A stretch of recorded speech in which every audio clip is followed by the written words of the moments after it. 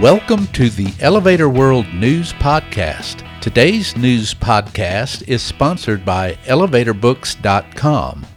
From educational programs and books to unique gift ideas and more, the only website you need is ElevatorBooks.com. This site offers books and materials on maintenance, safety, history, legal issues, technology, and more. Start browsing today at ElevatorBooks.com. This is your daily industry news update for September 29, 2020. In today's news, a study on coronavirus and elevators has resulted in suggestions to reduce the risk of transmission. Kone says it will be carbon neutral by 2030. Local culture and nature figure into the design of a new super tall plant in China. And an accident in New York City sent an elevator mechanic to the hospital.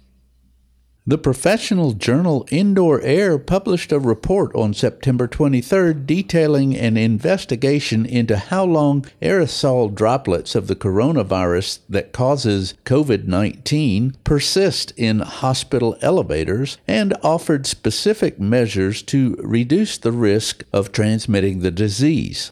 The investigators, funded by the University of Amsterdam, found it took up to 18 minutes for the number of particles to diminish 100-fold, both in medium-sized and large elevator cars, but that time frame was reduced significantly when the doors were left open.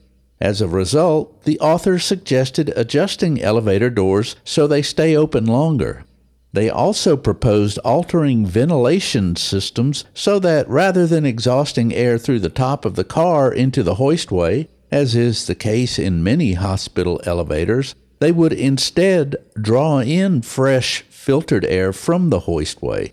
They further suggested extending the length of time ventilation fans operate after the car has gone idle. Kone has set a goal of significantly reducing its greenhouse gas emissions by 2030, the company announced on September 28, saying its targets have been validated against the latest climate science by the Science Based Targets initiative. The company also pledged to have carbon-neutral operations within the same time frame. In the announcement, Kone committed to a 50% cut in greenhouse gas emissions from its own operations compared to a 2018 baseline. In addition, the company targets a 40% reduction in the emissions related to its products, materials, and lifetime energy use within the same time period, relative to orders received. To meet the greenhouse emissions cut by 2030, Kone plans a variety of actions, such as incorporate more hybrid and electrical vehicles in its fleet, as well as optimizing vehicle routing for maintenance visits.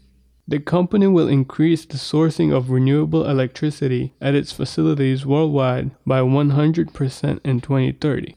To achieve carbon-neutral operations by 2030, the company will offset the remaining emissions. Skidmore, Owings & Merrill drew from local culture and nature for the design of Jeju Bay, a planned neighborhood in Zhuhai, China, between Hong Kong and Macau, Design Boom reports. The 40-acre, 1.8 million square foot waterfront development includes offices, residences, hotel rooms, stores, and infrastructure. It consists of 5 modular canopies inspired by the local legend of the Fisher Girl and reflecting the fishing nets commonly seen on the coastline throughout the region.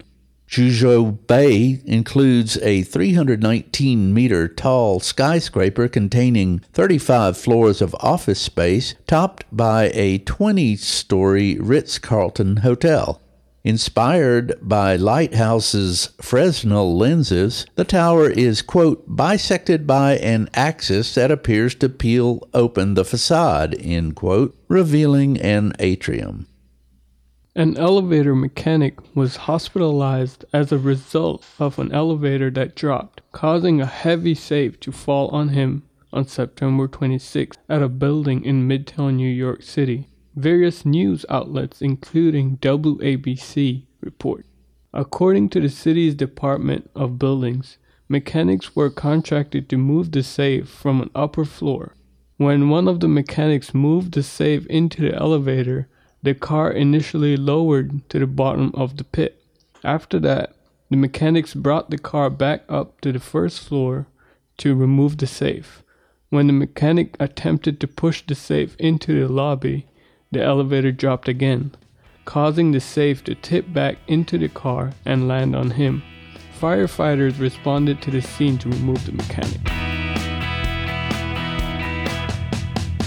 For more industry-related information, visit elevatorworld.com and be sure to subscribe to our podcast in iTunes or the Google Play Store. If you're interested in becoming a sponsor of the Elevator World News Podcast, just let us know by emailing advertising@elevatorworld.com.